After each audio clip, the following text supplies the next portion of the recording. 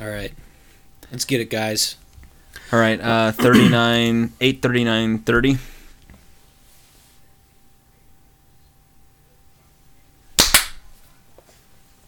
Okay. Shit, that sounded good. It did.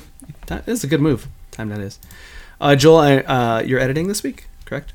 Or no? Unless you're offering otherwise. You know that all you gotta do is say, "Can you edit?" and I will edit. You say No, the that's word. fine. I doubt it. Okay. Ready? What's No, good? Perfect. Perfect.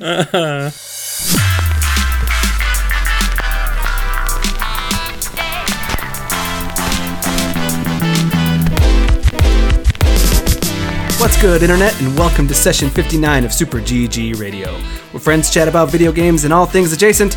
I am your host and best beta beatdown bro, Balix O'Brona. Yes, I missaid my name for the alliteration. Suck it. With me, as always, is beta avoider Joel DeWitt. Hey, Joel, remember that one time you and Getty dodged my assignments? I don't know what you're talking about. I always attend our meetings and synergize the workflow to assure maximum gaming. I was gonna argue that, but the phrasing is hard to debate. Well, at least I can say we have a beta hater, Eric Getty Gettinger, on hand with us, as always. How many of these games did you avoid, Getty? What are all of the games, Alex? That's not good, man. At least 3 of these you have to talk about. I'm gonna wing it. Damn it. This week, we put off our video game homework, skipping the backlog vlog, find some Easter eggs, slide into the DMs of the news, and in early adopters, we're going to talk about alphas, betas, and mostly undead topics. Early adopters. It's a beta bonanza, y'all. Been using B sounds all day. Steve's going to be pissed. The first game that we're bringing to the table is Pode. Pode. The one undead game the one non-undead game? Yes. And I think it's Pode or Pode? It's P-O-D-E. How would you guys pronounce Pode? I've been saying Pode. Pode? I think it stands for payable on death, right? No, P-O-D-E. There's an E at the end. Oh. Not that rap rock band. Not the rap rock band. So, Pode is a co-op puzzle game that... Joel, have you played Brothers? No. Okay. Getty, you ever played Brothers? I have not, but I played a ton of Pode. Oh, did you? Yeah. Did you go solo or did you go with a partner? Come on, man. You know I don't have anybody to play with me here. I did solo, which I want to throw in here. Solo control options, not as bad as I thought it was going to be. Oh, I had a lot of fun with it. So, yeah, Alex, you were saying that it's probably better played co-op, but what is Joel, it's very much like Brothers or that other game that they made, A Way Out, where it is 2 people with 2 separate abilities moving forward, solving puzzles that end up taking 2 people. In this game, you're a cutely little fire star sprite and a little rock monster, and they become best friends. And then you use your capabilities to grow plants, grow crystals, and figure out puzzles. The flame gets the ability to teleport and make a position they can revert back to. The rock guy can eat the star guy and spit them back out and shoot out starlight. And from there, you just have to figure out the puzzles that are moving forward. Getty, does that kind of break it down? My experience was slightly different because I played single player. My little Sunspark kind of guy, he had floaty ability, but my rock monster, he did have the ability to eat stuff and spit it back out. I only made it through the first intro area and then one of the regular areas of the game. So, Getty, when you're playing this, does it play more like the Lost Vikings or something like that, where you're having to move one character to a spot and then switch over to controlling the next character to put them into position and utilize their activity or ability? So there's a couple of different ways you can go about it. Playing solo, either I can have one of the characters jump on the other one's back and move them both into a position, but there's certain tiles that only the little rock monster can stand on in order to activate them. Okay. So at the end of one of the areas, what I found out is like, oh, look, you have to match up all the symbols to this area to move forward. The rock monster can stand on the tiles, but there's no apparent answer. So after messing around for a little bit, I realized that I'd be able to move the other character to a position where he could find the answers. But there's one option where I can activate both of the characters and they'll walk hand in hand next to each other. Yep. And if they're across the map from each other, then they'll like magnetize, and the one that you're not controlling will pull itself your direction. But it'll also, like, if you hit the jump button, both of them will jump at the same time. So you can overcome, like, some of the problems if there's a lip that you can't get over from regular walking. That's what that's for. Mm-hmm. When we're playing, like, 2-player, it doesn't really do a whole lot. Because, like, there's no magnet, like, the line is there, but we don't magnetize because we're both in complete unique control. Right. No, I thought this game was super cute. I enjoyed the puzzles from what I was progressing through. Some of the like hidden elements of it. So each of the characters, it seems like there's different unlocks that you can try and achieve by, finding different things in the environment. But I don't think it extends past just like an achievement of finding all of the like hidden like little. I don't know if you saw them, Alex. They're like wisps. Yes. Yeah. There's wisps, and there's also hidden. When you are the fiery character, each character, they essentially shine their power out by holding a button, and the light character, if you shine it against certain walls, symbols will appear. There are also unique symbols in the levels. So you can find more unique symbols and all over the place, and they do have different hidden messages and stuff. So it's like Care Bears where they're like projecting things off their stomach. Not their stomach. It just like it radiates from them. Okay. So both of them. And there's actually doing the solo playthrough. I can have one guy stand on the other, and then he'll radiate, or they can both radiate their like auras at the same time. Yes. I'm enjoying this game. I only was able to play through, like I said, the intro in one of the levels, but it's caught my interest being able to walk through some of the areas and activate the power. You can see like plants grow or rock formations form up, and then they affect the environment in such a way that you need it to progress. And again, there's like hidden messages that you can find.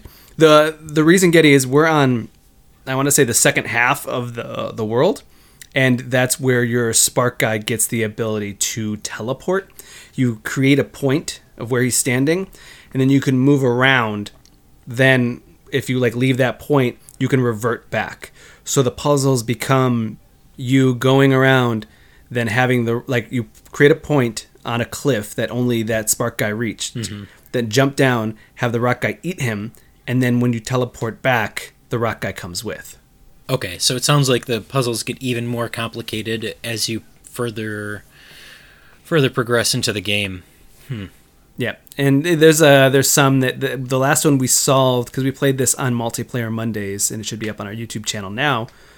There is one where we had to figure out organ notes, and it took us a little bit, but we left and then came back, and we just caught something. We saw something that we didn't see before, and all of a sudden we're like, oh, like the puzzle just like, it was a really good aha moment that we both just kind of stared there for a second and went, oh, okay, now we totally know how to solve this problem.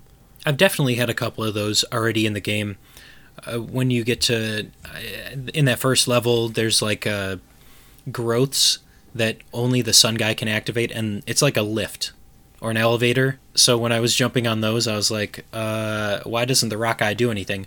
And then at some points, you actually have to have the rock guy jump on it so that it weighs it down.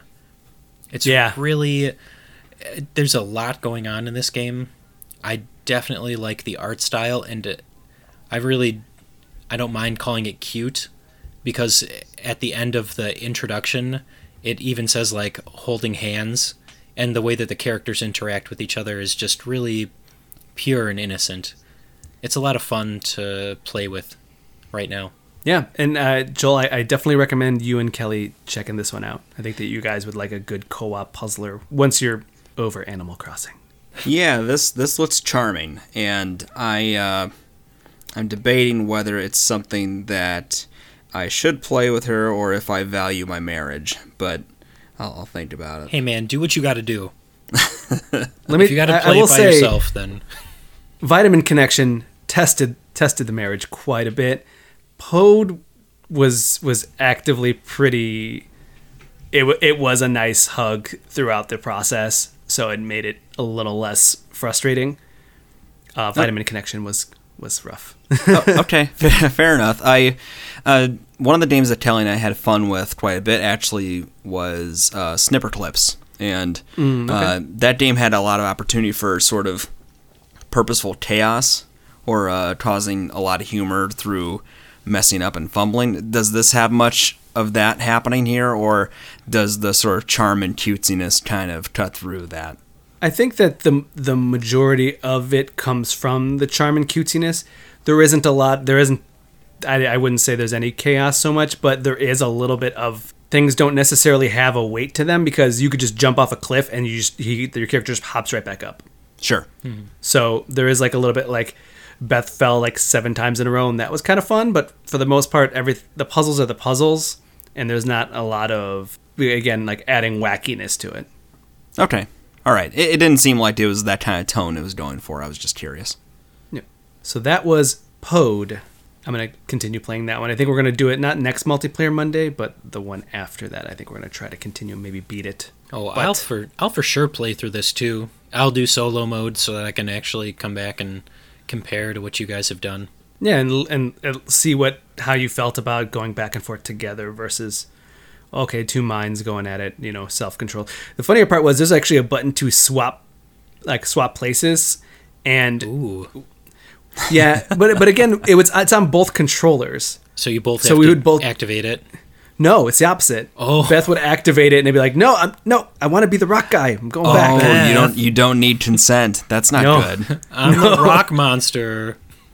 Yeah. So it was pretty funny. She'd be like, "I want to be the rock monster." Okay, fine.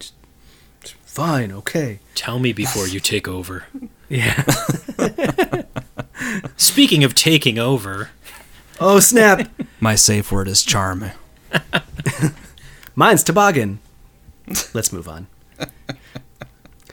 Getty, again, me and you. Did you get in on this? I did, but I didn't get to play as much. I played like 3 rounds, so it's totally fine. We played Resident Evil Resistance. The Resistance. I know the game is out, but I think I beta tested it at least when that trial period happened. You did. I've been screwing around in the tutorials and the practice matches. Okay. It's a little broken, but the way it goes is that it's very much a Saw game. It's Saw. It's straight up Joel. Mm-hmm. You got to cut off your arm. Oh. Get ready. Wait, wasn't it a light in Saw? It doesn't matter. It was his foot. It was his foot. It depends on which one you're talking about, because there's like 8 of those movies. Fair. Joel, you have several cameras to look through, and you have the ability to spawn bear traps. Either you're the mastermind or you're one of the peons caught in the maze. Oh, so it's that kind of asynchronous multiplayer, like 1 versus 4 or 5 or 6. 1v4. Okay. You can build bear traps and put them in the level. You can spawn a single zombie. It's got a cooldown. You can spawn a machine gun on the camera you're on. You can't do multiple cameras. You have to pick the camera you're on.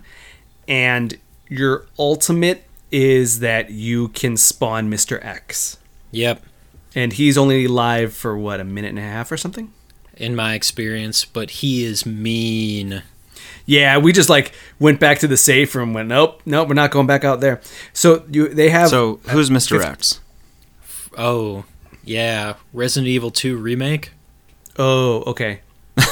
No, sorry, my bad. Did you hit that? Mr. X is a giant, ultra mega zombie in a trench coat and detective hat. And did they add that to the remake? That wasn't originally in 2, right? Alex, you played more of the original than I did. I don't remember him in 2. I remember him being in there, but not very much. He wasn't to the extent that it was like they made him more of a Nemesis type element in RE2 Remake. I see. Yes. So he was in it, just not as much. So this is really striking the same kind of chord as like a Dead by Daylight or the Friday the 13th game, right?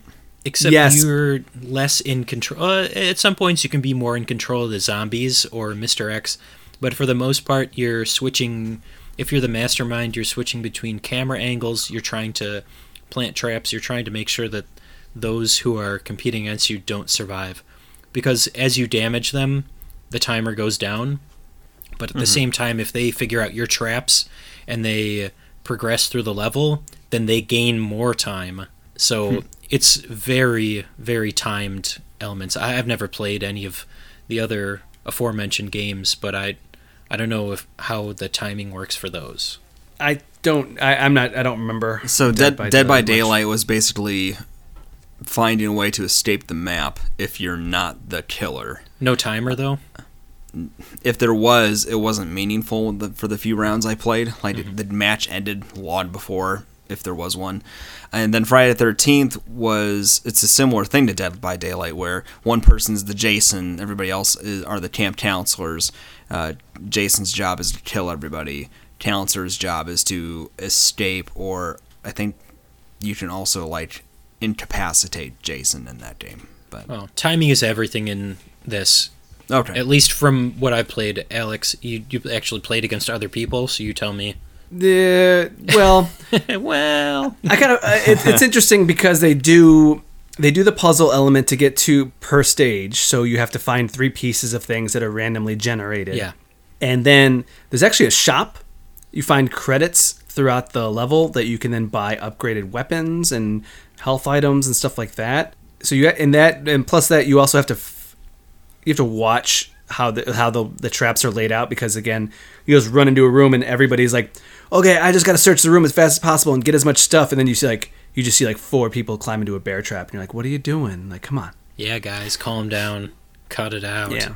So yeah, and you're playing online, so you just got to figure out that people are like, oh, I got to get as much loot as possible and buy these guns, and I'm like, well, you're also going to run into a zombie and get in your face bitten. I mean, I think that this would be a lot of fun if I was actually playing with people that I knew. I am very hesitant to play with a bunch of randos. It's always tough when you're playing a collaborative or cooperative game with people you don't know. Yeah. Like you're hoping to be queued up with people who know what they're doing and aren't playing for the first time.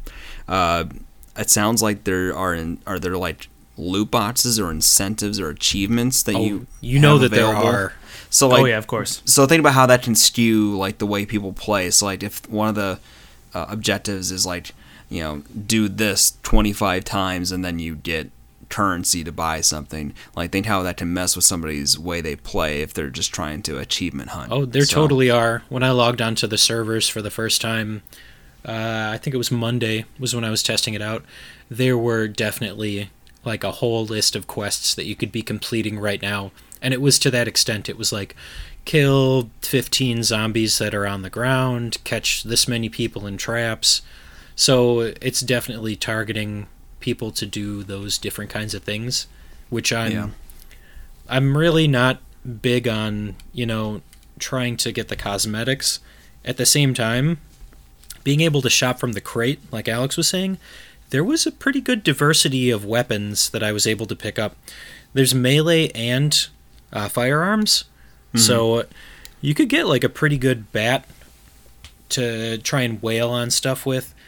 Shooting is still the same kind of shooting that they had in the RE2 remake and the current RE3. So it's not... it can be kind of challenging, but at the same time, it's not super difficult if you're patient. Okay. I also wanted to just bring up that they bring in almost like hero classes. So there are 4 characters to choose from. There are, yeah. And each one has abilities. So that's kind of a weird thing, but these abilities are the pros and cons of picking a character. The punk rock girl is a hacker, so she could send out an EMP that would short her ultimate would short all cameras and electronics, so it would take away the mastermind's ability to do anything for like 15 seconds or couple of seconds, yeah. Couple of seconds, or she could pick a camera and disable that one camera for like 30 seconds. Actually, so I think they added a couple more, Alex. I want to say that there might be 6 now. I'm trying to think back to when I played, but it didn't feel. I think that there was at least maybe 3 guys and 2 girls, but yeah, everybody has a different ability. But I really haven't played with it too much. It is interesting though, because they have almost like House in the Woods. Oh yeah, where each one has like a type of person they are. So yeah, the punk rock girl, I think there's like the football player and he can tackle zombies. Yeah, he's like the tank. Horror movie stereotype. Yeah, kind of. And then yeah, you go into these rooms and like the basic tutorial that I saw this when I was playing was there is a cartoon character like mouse and it's a big statue. And you look at it and it doesn't have an arm or a hat and it's missing an eye, and you have to go around the level, find his arm, find his hat, and find his eye, and put it together, and then you can open to the next portion of the level. There's 3 levels that like go into from room to room to room, and each level has like 5 or 6 rooms, and the whole time the mastermind is like, "All right, spawn a turret gun. Now you all got to run and hide because I'm shooting you," or "Oh, there's I walk into a room. Oh, there's the arm. Oh, wait, there's a zombie now." You know what I mean? Mm-hmm. So in every corner, you're like, "Oh, got to make sure there's no bear traps on the ground." Okay, good. Just move on. That's how the game plays. That guy's constantly at every turn trying to take more time off of your timer. So, and even if you die, you respawn. Just your timer goes down. Mm-hmm. Well, that's an interesting wrinkle. Because, like, yeah, I think Dead by Daylight and Friday the 13th are one and done. If you die, you're out of the match. But time makes a huge difference in this. Like, if you do not have enough time to make it around to the different areas of the map or to find the clues, then you're sunk. So even with 4 people trying to do it, yeah, it might feel like it's an advantage for you to be spawning back up, but not too much. 15 seconds is huge. It's honestly, I was like running around like a jackass. I was like, oh god, what am I doing? I'm definitely going to try a little bit more of this. I'll probably wait until I have a co-pilot with me, somebody that I can kind of like depend on, or at least have them there to make sure that I'm not screwing up, but we'll have to see how that goes. No, it was a blast. It is a lot of fun. What was funny for us when I played the couple rounds, the last round, we got the furthest. We got to round 3, and then he just spawned Mr. X, and it became like, oh, we're literally sitting here until the timer runs out because we can't go out there because he's going to wail on us. And that's essentially what happened, is that we we went down to the 3rd room. We found one piece of the puzzle. There's 2 more. Oh, Mr. X is here. Let's all go hide in room 2. Well, now we're just like, someone would go out there. Okay, he despawned. Let's go. We'd all go out there. Mr. X would come back. And the way the door animation was for going through the door, only one person could do it at a time. So we would all just be jamming, trying to get to the door to get the animation to work. And it'd be like, oh, first guy goes. Second guy goes. Third guy goes. 4th guy's getting demolished by Mr. X. Knocked down. And then Mr. X despawns. Great. Let's all go out there again. Wait, no, he's back. First guy goes. Second guy. Third guy gets demolished by Mr. X. I'm sure that they're going to do something to try and balance Speed it that out. up, maybe. Or either your guys weren't using their abilities like they should have. Well, no, these guys, again, this was a beta time, so it was everyone just figuring it out for the first time. And yeah, my guys were like walking into every bear trap possible. Yeah, okay. The tutorial was very good. The tutorial explained everything you needed to do. Oh yeah, I felt confident playing through it. Yeah, but it was funny to see, like, okay, we're gonna go through this door and hopefully we all get through. And it's like, oh man, that 4th person's getting screwed. That was Resident Evil Resistance. Now let's take a beta beatdown break before buckling back to the betas. Be right back.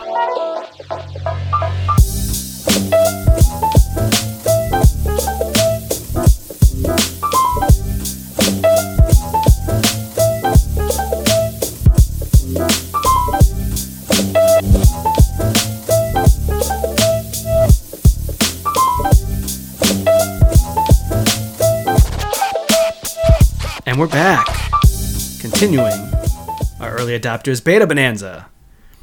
Now, these next two betas, I really didn't have a whole lot of going on with these, but I'm very curious. Getty, tell me about Dead or School. Oh God, this is kind of big, Alex. I don't know if I can handle all of this. Funny enough, I saw this game and I was like, well, this looks like a Getty jam. So this was. I have a couple of resources for finding these betas. I have a couple of websites, a couple of contacts. I go through a lot of different ins and outs. This one just tell it how it is. Was a random. You tell everybody like, hey guys, just give me games. No, this was a random ad on YouTube. I was watching a YouTube video. This popped up, and I was like, well, this looks like a Getty joint. So I emailed the guy, and he's like, oh yeah, here you go. It's like, Getty, enjoy. I wish that made me feel bad, but it actually doesn't. Getty, Alex is your indie game panhandler. Pretty much. All right. Dead or School.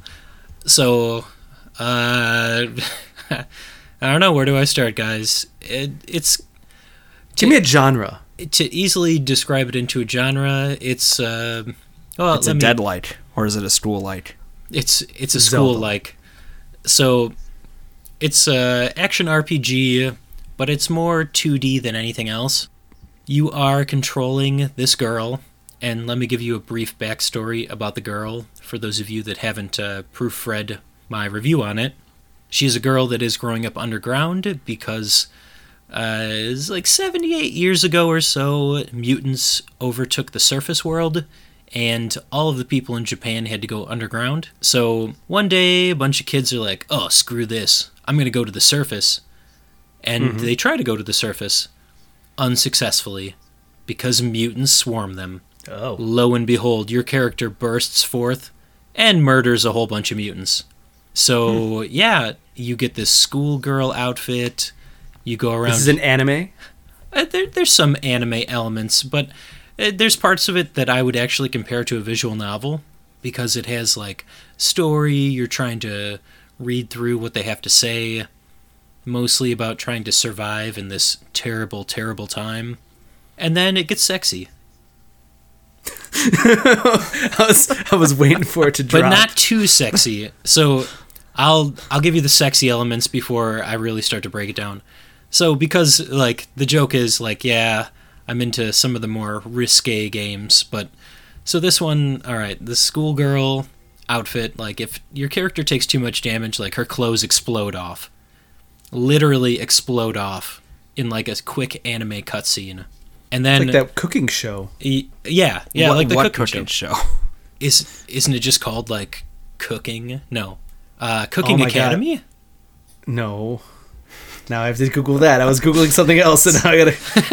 It's a really good anime too. It's not Cooking Mama. I know that. No, that's a whole other thing.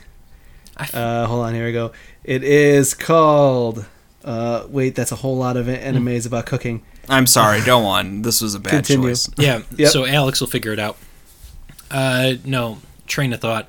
Okay, so the other parts are the capture galleries, which so far what I've played through can be kind of like weird. So when you run into one of the characters, she's like being held down by a couple of zombies, and her positioning is pretty awkward, where you're like, hey... I can see stuff I might, or maybe I do want to see, but yeah. So, action RPG. So what makes it an action RPG is that as you're going around, you have a couple of different weapons that you can use. You either have a melee weapon, a heavy arms weapon, so a bazooka, it could be a grenade launcher, or like a sniper rifle for your regular gun, assault rifle too, and you are trying to progress through and save people as you go from station to station underground. And my favorite part so far is the murder train that you use to navigate from city to city. And I'm going to tell you, like, if you have the chance, like, YouTube this, because in the opening sequence when you get the murder train, it, like, seriously, like, plows into the station, and the train, like, jumps up, and it hits a wall, and then it flattens out again. So it's like super comical. I don't think the game takes itself too seriously, which I appreciate. But there's actually a lot of different stuff that you can do between side missions and trying to find items in the environment. It's fully 3D, right? No, it's 2D. Oh, okay. Here we go. Yeah, and at times it feels kind of like they try and make it feel less 2D because in the foreground, like they'll make zombies like heckling you as you're fighting others. Zombies, they're mutants. So you'll be fighting mutants, and there'll be mutants in the foreground, just trying to like rile you up. And once you kill them, like everybody just dies. It doesn't make too much sense to me in that aspect. But one of the kind of things that I feel like they cheated or stole from other games is that whenever you encounter a new mutant, then it'll be like a short cutscene, but nothing too. It seems a little akin to Borderlands, but without like the funny catchphrases or anything. It'll just be like fat mutant, and I'm like, all right. So what's his ability? He's fat, guys. Like, come on. He just like runs into you. He's like, oh, I'm so tired. I've been doing this all day. Like, no, come on, man. Like, you have no excuse for this. And then I think I ran into like, what was the most recent one? He's like a quick mutant, but I want to say they call him like a stalker mutant because he like jumps and he's like a fast zombie. That's the best way for me to describe him. So far, like, the combat can be pretty repetitive. The weapons, they wear out really quickly because there's a durability meter on each of them, or ammo meter, depending on what you're using. I'm still trying to pin this down. Is it like a brawler? I don't know that I would call it a brawler. Like a beat-em-up? There's, like, beat-em-up elements, but I would still just call it, like, action. Because once you clear an area, the mutants don't reappear until you hit a save point. So if you try and like go back through the area, then they'll be there. Otherwise, they're just like gone. Okay. I don't know. It's definitely up my alley. Am I gonna finish it? Shamefully, yes. Okay. But when I checked it, like, Alex, your favorite thing to do is to go into how long to beat, right? Yes, sir. It says like 20-something hours. Like, I don't know how this game has 20-something hours in it. That's a tall order, man. I think I played maybe 3, and I made it through 2 of the different stations or sectors of the underground environment. There's probably more to it. I am definitely concerned for the well-being of all of the characters in it. But by the way, it was Food Wars? Food Wars. Was the cooking anime where if they taste the food and it's delicious, their clothes explode off. I also got to say, Googling food cooking animes. Not conducive? No, the opposite. I now have a long list of animes I need to watch. There's one called Bartender that I am very interested in. There was one that was called Patissiere, Dream Colored Pastry Chef. I'm into. There's one called Freshly Baked. I'm very, I like cooking. Baking sounds nice. So I have some thoughts. That sounds pretty interesting. Okay. No, so I will try and make it through this one. I don't think it's too new of a game. I think you got this for me on PS4, but it's been out for a stint on Steam. So if you have a chance and you like to watch anime girls in provocative positions and have their clothing blown off, then like go ahead, but just remember, kids, it's all lewds, no nudes. Thank you, Getty. Also, gotta let you know, on Nintendo Switch. Hit it up, guys. Nintendo Switch's eShop is surprisingly naughty. It's Joel, got those Gal neighborhoods. Gal gun. No, I am not. I am not introducing the possibility of my children being exposed to Gal I will gun. let you know right now, we're in the process. We pushed back video game homework, but I am in charge of the next video game homework, Joel. I'm just kidding. Dead or School, $30 on Nintendo Switch. I'm gonna wait for a sale. Came out March 13th. Hey, if you like the kind of game where you have to hack and slash your way through, like, give it a shot. It's got just some really fun elements to it, if you catch my drift. No, it looks very silly in a way that I'm kind of like into the anime being anime. a lot of those kind of take themselves very seriously, and like that's fine too. But there is something to be said about just like close up of someone just going, ah. Nah, man, check out the Murder Train. If nothing else, just Joel, just check out the Murder Train for this game. I have the video pulled up, so it's fun. Like that's my favorite part of pulling into the different stations. Arona linked me that. Okay, we'll do.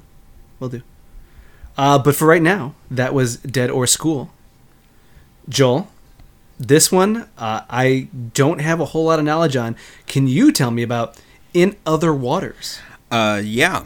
In Other Waters is actually not a beta. It is a full release on Nintendo Switch. It was one of those games that came out and announced from the, they call it an Indie Direct or Nintendo Indie Showcase. The one that we talked about with, was it Pat from Gaming Fix? Yes. Yeah. So In Other Waters it's an exploration game at its core, but the idea is that you're on like an alien planet underwater, and you sort of await inside this submarine type vehicle, and you're speaking with somebody, basically trying to get your attention, and is this person kind of stranded on this expedition voyage exploration mission, and saying that basically like you two are going to need each other's help to survive this thing. And what it is, the screen itself, it looks like you're looking at a topography map, if you know what I mean. Like, yep. And there's an overlay on top of it that almost looks like you're dealing with sort of dials and levers and things, trying like a control panel of some type. And the gameplay itself is largely exploring this map by hitting a sonar button type thing that creates like an echolocation span out, like a Doppler radar on the screen. It'll highlight certain like key points of interest on the map, and then it is through that it'll show you certain waypoints that you can go to next on the map. Now each time that you sort of highlight that segment, once you've done the echolocation, it will have like a little piece of detail about the location you're about to go to. And so it'll be like a little bit of description about that part of the underwater like floor of the ocean that you're in, if there's like some sort of obstruction or something interesting about the flora or fauna of the area. And then also, other than these different waypoint sections, there will be little yellow dots kind of scattered about if it's supposed to be kind of like sea life. And you can actually scan those items too.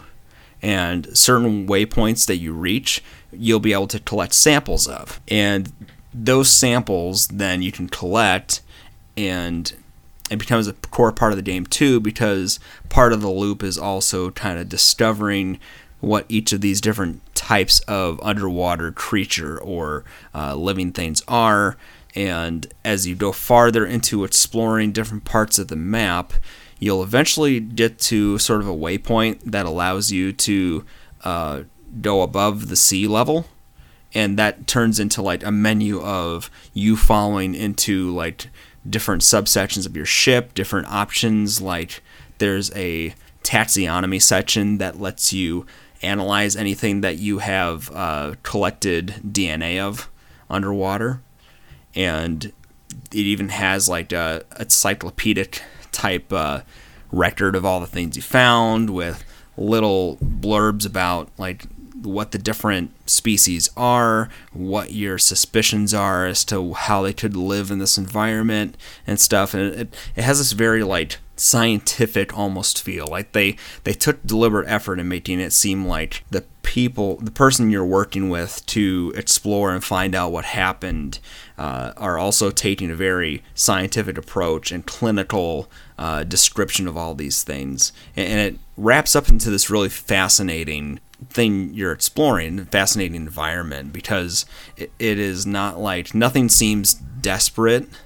Nothing is like written like the dialogue back and forth between you and this person is in dire straits, although it is clearly framed in that way. because like your submarine ship thing is damaged. You don't have a way to communicate with other parties that might be exploring parts of this planet, and your ally in this is telling you all this, but even as you're exploring and you're prefaced with all that, all the dialogue with this other person is all very like fascinated with the stuff you're finding and sort of a desire to explore more, and it just really plays more into that like discovery kind of feedback loop. So would you say that this is like a more, I kind of want to compare it to No Man's Sky? Weirdly enough, I can kind of see the comparisons to that. Or at least like the bare thread of what's meant to drive you is similar in that way. Because like No Man's Sky, the whole conceit was, okay, you start on this planet with your ship that's been busted up, you get the parts to repair it so you can then leave the planet's gravity and then start exploring so you can start getting the... I forget if it was black matter or something like that. So you can travel to other places. Right, and then eventually try to reach the center of the universe. I don't know if it's that sort of singular like goal of you're going to... Right, I should say that it's not like that conceit or promise that No Man's Sky had of like you can explore this thing forever and you're never going to run out of stuff, because it seems clearly like they're funneling you towards parts of this topography map to certain objectives. And so once you get to that initial waypoint where you can sort of go rise above sea level and they've got the menus for you and stuff, one of those sections is a map that'll show you different objectives of the larger scope of the map. So it'll be like, here's your next waypoint for the next story beat you should probably go to. But also, these 3 or 4 spots here down below are like different species of animal we'd like you to investigate, gather a sample of as sort of side objectives, or at least that's what it seems like. But to move on, and I should say I'm not finished with this yet, but part of it is that there are parts of underwater that have like currents or obstacles that you clearly cannot pass until you obtain an item.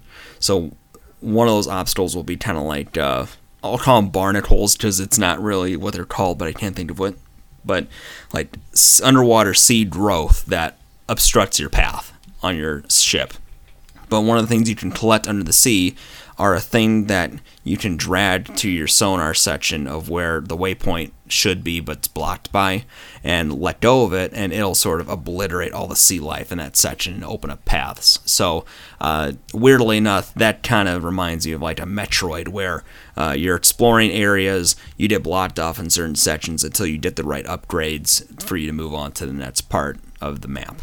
Now, I've been looking up, I guess, gameplay of this, and I kind of I'm trying to wrap my head around what is the control. Are you like a little ship?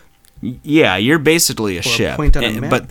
But like the controls are literally just like, it feels like if you were just controlling a console on like a piece of equipment or like on your car. It's just you are using the left stick to sort of point in a direction in that circular reticle in the middle, and then that highlights something on the map, like a waypoint, and then you hit A to select that waypoint.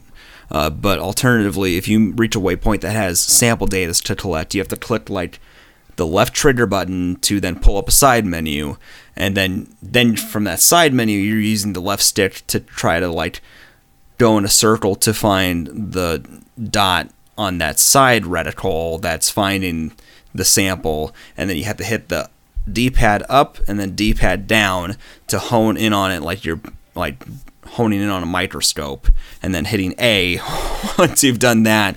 That's what I'm saying. Like I'm trying to like wrap my head around it, because all the screens, like I'm about to have a nosebleed. All the screens I'm seeing are just that control panel. But you never see the ship move. You only see it on the little map display. I actually reached for the remote too, and I was like, "So what am I? I gotta do this, then this, then." And all right, this may surprise you, but I got really frustrated at the start because they do not give you hardly any instruction on how you're supposed to control this stuff. That they give you the tiniest bit of dialogue at the start, and then it's sort of very much like, here are your controls, you figure it out. And for maybe the first hour, I was dreading playing through this thing because I was like, I'm going to spend an inordinate amount of time just wandering around, then realizing after the fact, hey, I should have had this ability and been using it from the start or something. And fortunately, that has not been the case. They've done a great job outside of that initial frustration of contextualizing, like, okay, we've reached this obstacle, this is the kind of thing you need. Oh, you found this area that has the thing you need, here's what you need to do. And they've done better at it as you've gone along, without making it feel like it's holding your hand. But there was initial like growing pains of being really frustrated and pretty pissed off that I chose this game to try. But all in all, it's become a really relaxing thing to just sort of sit on the couch and have it in my hand. And like, there's also touch screen control, so you don't actually have to use the controller at all. You could just hold in your hand like a tablet and select the different inputs that way, and it works fairly well too. But what you miss out if you play in handheld, unless you're wearing headphones, is a nice ambient soundtrack that has a very underwater feel. There's sort of like a current swishing back and forth kind of sound to it, although it's not actually that. It's just the way that they use the music to swell back and forth, and just lets you sort of sink into it and get into kind of a meditative state with it. Okay, so it's like a Zen game. Absolutely, yeah. Guys, when Pat was on, I think he was the one that said that this kind of reminded him of Song of the Deep. Did you guys play that? I did not, no.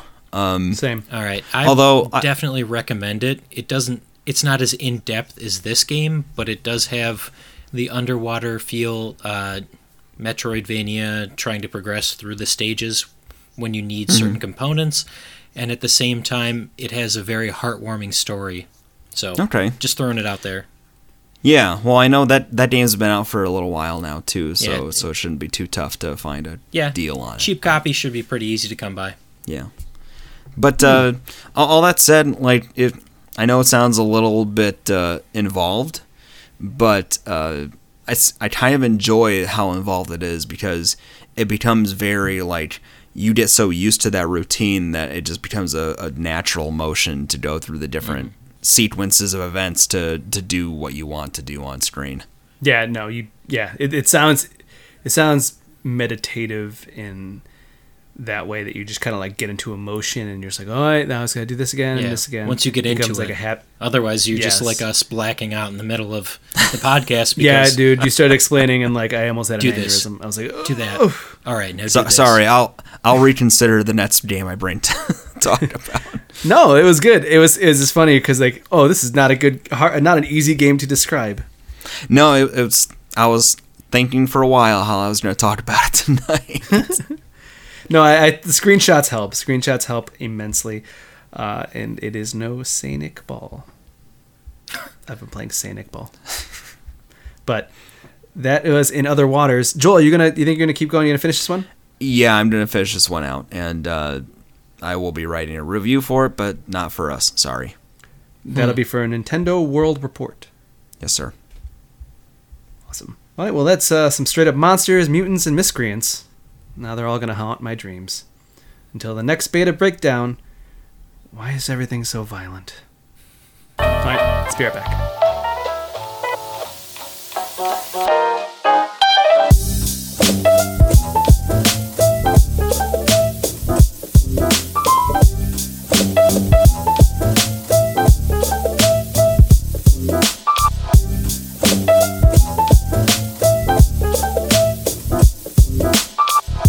Hey, Getty. You gonna take us into news? Hey, news. Are you making it harder to breathe in here? 'Cause dat asthma. Get it? Get it, guys? Asthma? I don't know about that one. Because asthma? I couldn't read it and not laugh. Guys, I'm grasping at straws here. I couldn't read it and not laugh. Oh, okay. All right. News. First piece of news: the PlayStation 5 controller revealed, showing what Joel tweeted out: Detroit Become Controller. What did you guys think of the PlayStation 5 controller? For me, too pointy. I honestly have no problem with the overall design of it, and if it actually looks like it has removable plates, so I can customize the colors, I'm definitely in on it. I don't feel like it's too different. I guess I get the too pointy notes, but I mean, I kind of feel like it was the equivalent of wearing jeans with a jean jacket. Like the color tone is probably what bothers me most about it. So like it's got the little black trim at the bottom, but most of the body of the controller itself is this sort of like Apple product white, I would say, and then the color of the buttons, I think, contrasted with that's really what kind of grates at me, because it's just that thin like gray outline look on it based on the renders or the pictures they show to people, and I would like a little more contrast between the controller body and the buttons itself. I don't think that sits well with me. Quick questions here. How often do you stare at your controller while you're playing? And that's why you're dead? More often than I'd like to admit. And then the color scheme. Yeah, I get the color scheme. I kind of see the like the white on white. Yeah. But at the same time, like I know those buttons by heart at this point. I could see for people that are just jumping into the console generation that it'd be harder to, learn the buttons. But I suspect that like the actual feel of the controller will be better, because it's clear that they're now working to more ape the Xbox controller with just the general rounder shape of the thing and the sort of heftier looking body of it. So that I don't mind. The fact that they're sticking with the same D-pad, I'm good with. Beyond that, it's just, I mean, what do you do? It's a wait and see. I don't think it's gonna be like a make or break thing for most people, but it is gonna be like one of those.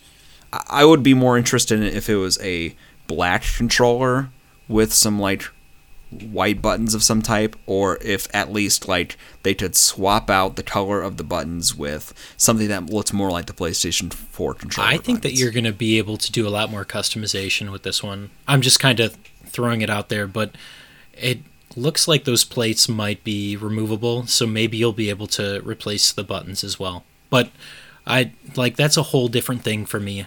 In the newest, towards the end of the PlayStation and even the Xbox One here, I definitely decided to spend the extra money to get that customized controller. Mm-hmm. So it's not that hard to replace the components on it that I have. Like if I want to replace the sticks, like that's not an issue. So for them to try and, cut out the middleman there and let you take a little bit more, to make a bad pun, control over what you're using, yeah, I could definitely see it. Yeah, and if I'm being honest with myself, if they port Rocket League to PlayStation 5, I'll probably wear out that launch controller so badly, I'll probably have a need for a replacement by the time they have better color palettes out anyway. Yeah, I mean, I got the Glacier White when I upgraded to the Pro, which is like a GameStop exclusive PlayStation Pro, but whatever.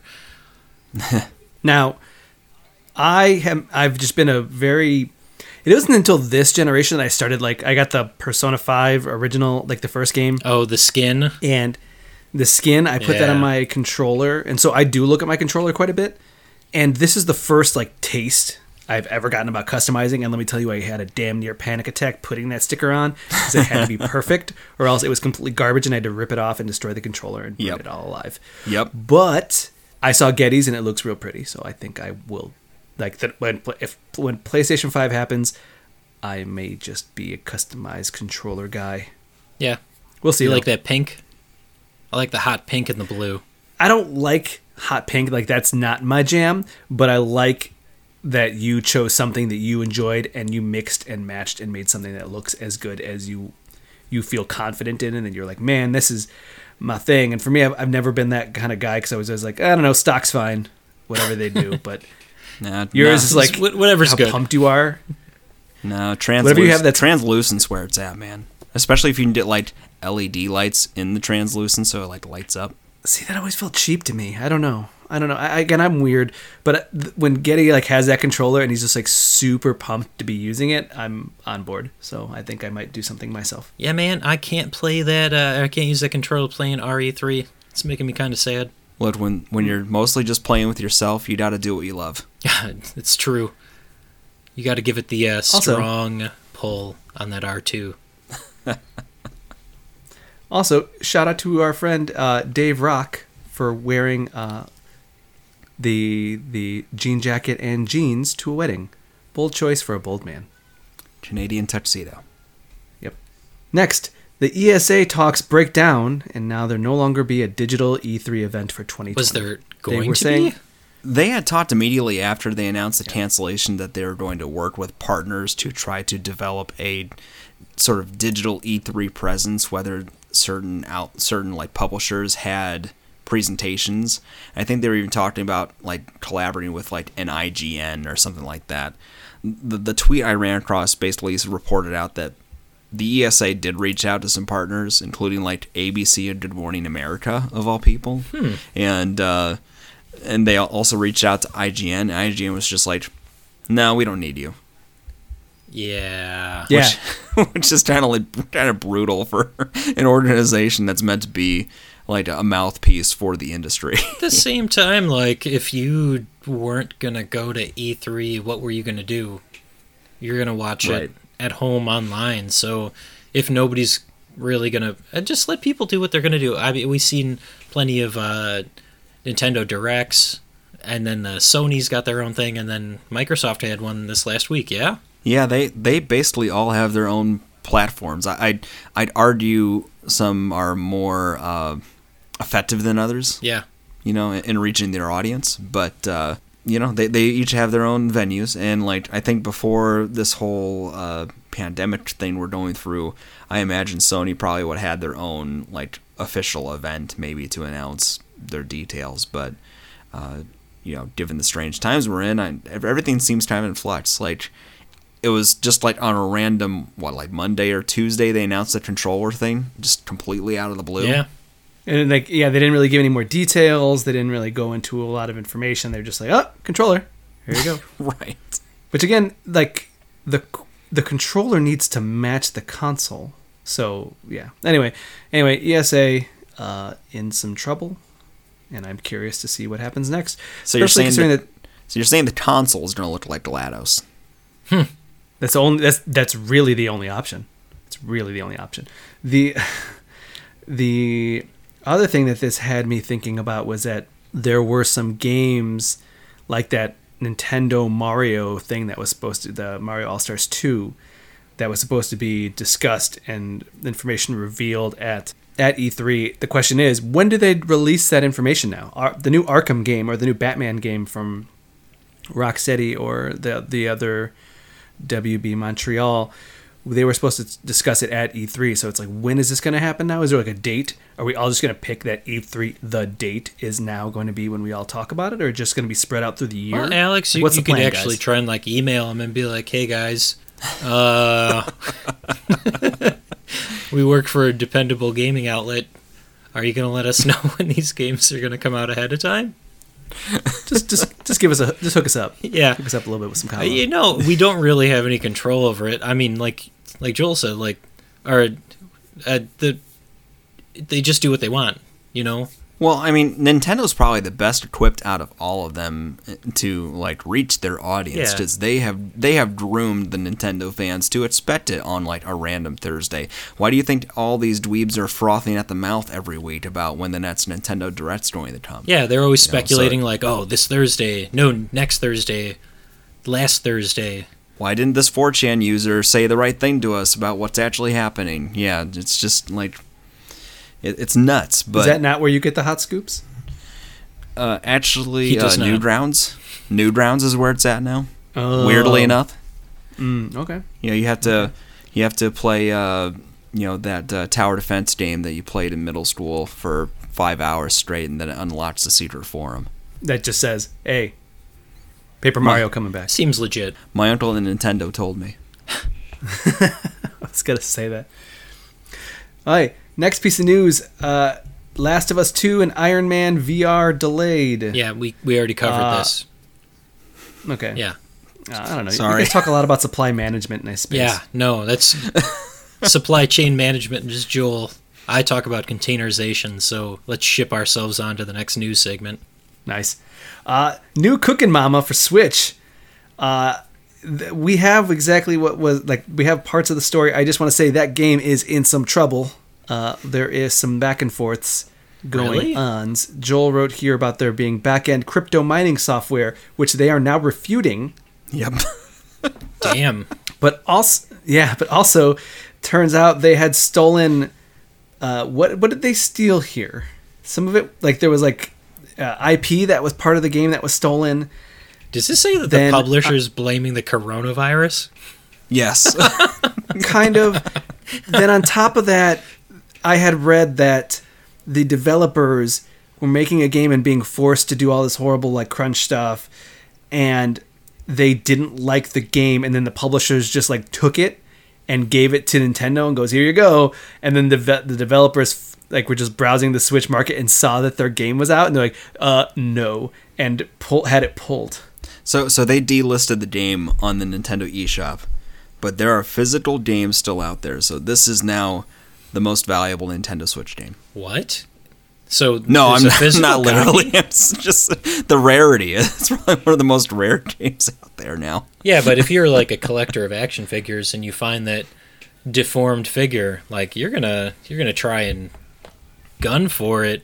If there's a physical copy of this shit show, I mean that's kind of golden. Just don't use it because of the crypto mining. I wonder how much. I wonder how much Ethereum the Switch's GPU can process in a 24-hour period. I am now looking this up on eBay. Oh, the game, or I was gonna say like you're trying to figure out how much they can mine off of you. $70. Damn. $70 on eBay. Not even joking. Oh, here's one for $50. One bid, 6 days left. Could buy it now price. Yeah, they have a bunch of them. It's just funnier because there's so many like he said, she said's around Cooking Mama, which is like a weird, like strange drama case of like that game is really wholesome and fun, and like I don't know why there are people arguing and fighting and lawsuits. And yeah, that's a crazy one. Next piece of news: Resident Evil 8 rumors.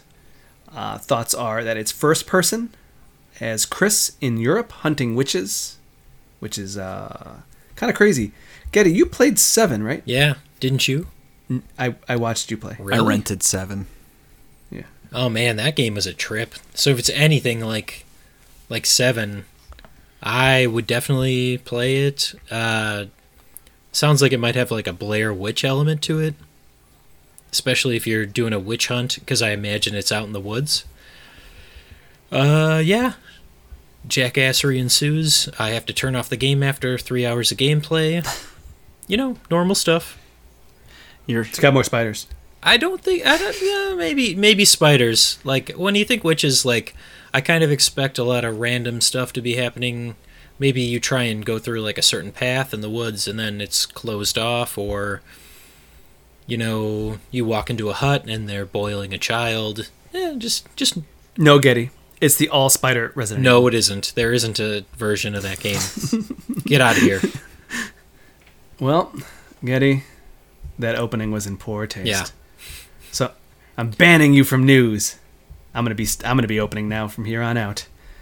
And also, we're gonna be skipping the backlog blog this week, because we had that beta bonanza. But let's break before breaking an Easter egg bonus section. BRB.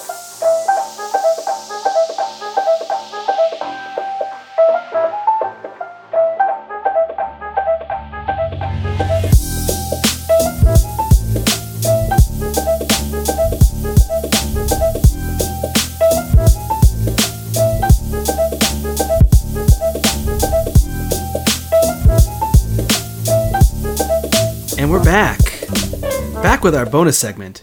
This week we're going with Alex's Easter Egg Hunt, where we discuss some of our favorite Easter eggs in games. Because Easter's on Sunday? Yes, because he's just on Sunday. Thank you, You're Gaddy. welcome. The two that automatically came to mind for me was the Silent Hill dogs ending from if you got if you did a bunch of series of tasks throughout the game, you would get an ending that everything was run by a dog in a control room flipping switches, and they had one for every single Silent Hill, the main numbered ones. He was a good boy. Yeah. Well, if you do it in part 2, you get the character from Silent Hill 2 finding the dog and the character from Silent Hill 1, but he's still got the polygon horrible graphic shape of like from the PS1. And he goes, "Hey, I'm looking for my wife." And he's like, "Oh, cool, I'm looking for my daughter. Let's keep looking." And then there's like the dog there.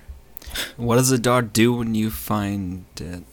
Oh, it's just like a little cutscene, and the dog just barks, and it's like cookie music, and he's just flipping switches and moving levers, and turns out that he was behind the whole thing. He's controlling Silent Hill. I'm pretty sure that's the true ending. It's really good. Of the game. It's worth watching. It's very worth watching because it's in every one. And then the other ones that came into mind were Arkham Asylum, Arkham City, and Arkham Knight. And I kind of lump them in because there's a very hidden room that it didn't get discovered till 2 years after Arkham Asylum had come out. That if you bomb a completely random room or a completely random wall, there's a hidden room, and inside you find plans that lay out how they're going to design Arkham City. Then in Arkham City, Scarecrow isn't in it.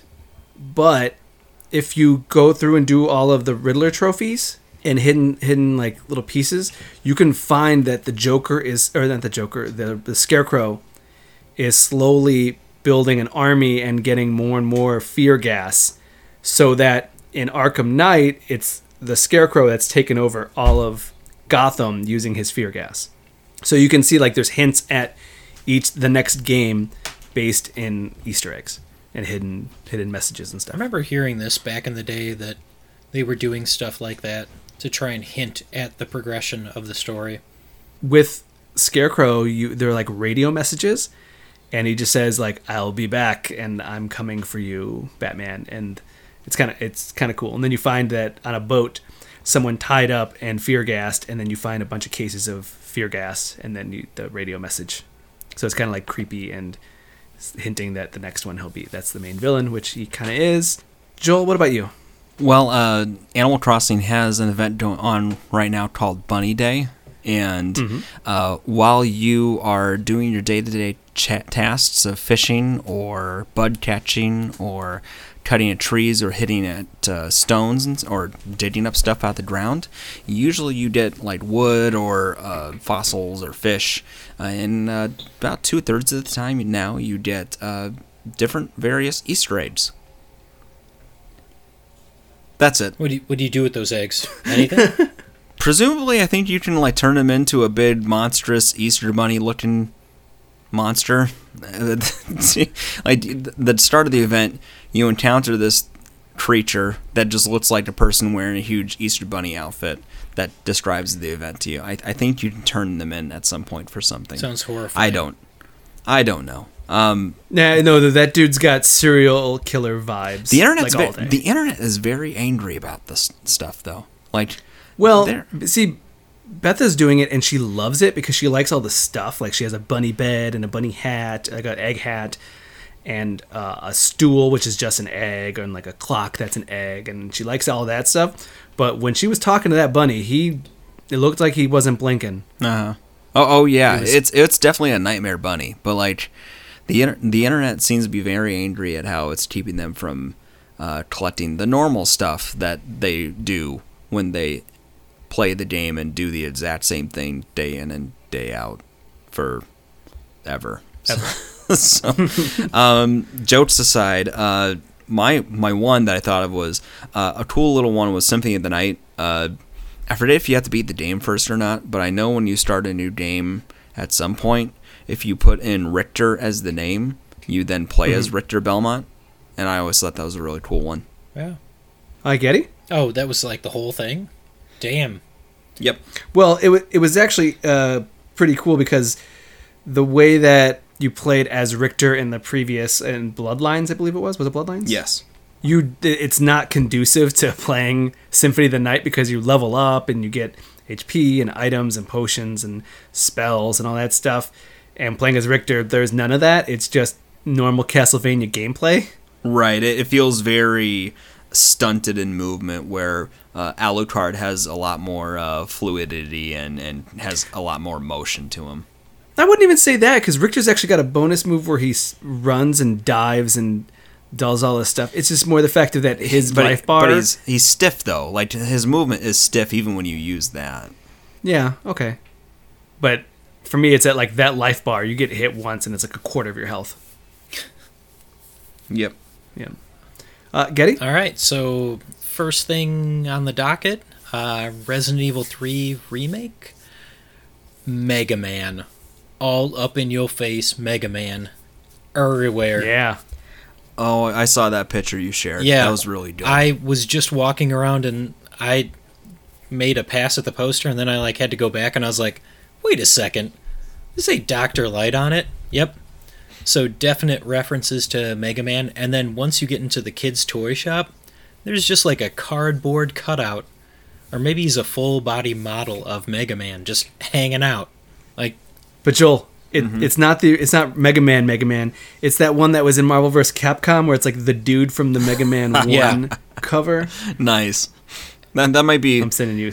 I miss weird Capcom that would do shit like that. yeah, it's like I thought it was bad Mega Man, if anything. Well, he's got a gun and everything. That was also like pure trolling by Capcom, because that was kind of at a time where they were ignoring Mega Man's existence and people were hungry for something because they canceled Mega Man Legends 3, was it? Yeah. Yes. And so the next thing they come out with is this joke character of the box art Mega Man. People were mad. Yeah. I just sent it to you in Discord. See a picture of Mega Man. And then that's it. The other things I've been enjoying are the different character costumes in Persona 5 Royal. Just to troll Joel, this last week I put Mona in a Teddy costume. You know, he got less insufferable outside of the first moments, but he's still no Morgana. It's just doesn't compare. I mean, I was trying to tell you, like, Teddy's not that bad, but you know, they actually like really helped out Mona here. Not really like tell me to go to bed every 10 seconds. Mm-hmm. At least the way I've been playing now. I got a leg up on how I did it in the past, but yeah, there's a lot. They like just throw DLC at you. So there's Catherine stuff in there too. Like, I've been trying to mix and match the characters that I've gotten so far. It's just a lot. It's so much. Guys, I'm only like 20 hours in. I got like 2 lifetimes left on this game. You're further than me. And that's before you get to the extra content. No, I actually hit the extra content today. They added that early? Yeah, they added like your own palace. Yes. Real. So you can customize like your own hangout. Yep. And as you progress through, like you get like different pictures from completing different content, and it's like, oh, you can equip this on the wall so you can stare at it every time you come in. Like, all right, yeah, I'm not hating this. And you can actually switch which character you're controlling when you're in the palace. Yep. So you can finally just sit there and stare at Anne's booty. And we shall continue moving on.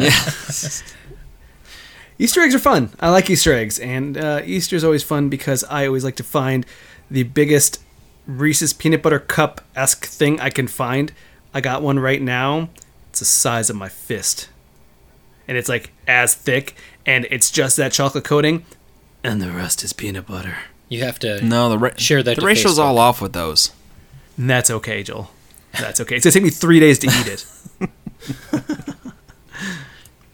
Okay, let's move on to one last thing. One last thing is where we give one last statement, one last sentence to send us into the weekend and you, the listener, into the weekday. For me, I have both Final Fantasy VII Remake and Persona 5, but I need to eat my vegetables first. I'm looking at you, Wolfenstein 2 and Creature in the Well. I'm coming. Joel? I have to admit, I'm getting a severe case of FOMO seen people talk about Final Fantasy VII Remake, but I'm committed to not paying money for it right now. So I'll be waiting. Thankfully, I have my ball and chain of Animal Crossing here to keep me warm. Telling you, man, Final Fantasy 15. Well, that's probably the real thing I'm going to try to scratch my itch with, especially if it's as close to what you say it is to what the 7 demo is. I suspect it won't be too hard for me to at least get in the motion of playing it. We'll see how I feel about the story as I dive into it. Oh, man. You gotta be a Chocobro. Yeah, you gotta be a Chocobro. Maybe I'll know what that means someday. You will. Oh, you will. You will. I got to a spider encounter in RE3, and no thank you. So I will be trying that again this weekend, and probably quitting immediately. Awesome. And that will be it for this week's Super GG Radio. Before we go, you can find us on Twitter at Super GG Radio and twitch.tv/Super GG Radio, where me and Beth are going to continue our way through Pode, but I also have a mandate to play some Diablo 3. Joel and Kelly are going to continue hanging out in isolation on their ISO Island.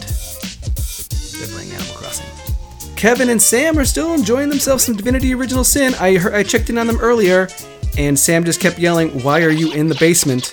Sounds like it's going all right. Also, Kevin has officially figured out his Metal Gear problems. Turns out, he had a dusty-ass computer. Turns out you're supposed to be sneaking through most of this game. No, it turns out you're supposed to clean your computer. That legitimately was it. That sounds right. Also, on the plus side, it has encouraged all of us and inspired all of us to buy thermal paste and completely wipe our computers down. I mean, I just replaced the motherboard, so I'm not going to do that shit. Awesome. All right. If you'd like to reach us with questions or input, our email address is superggradio@gmail.com, and provide a review on iTunes or the meme game app of your choice. I'm playing Sonic Ball, guys. Sonic Ball. Get that out of here. Why do you do that to yourself? Get it out of here. It has no place here. Thanks for listening. GG Joel. Good game. GG Getty. Good game, Alex. Good night, everybody.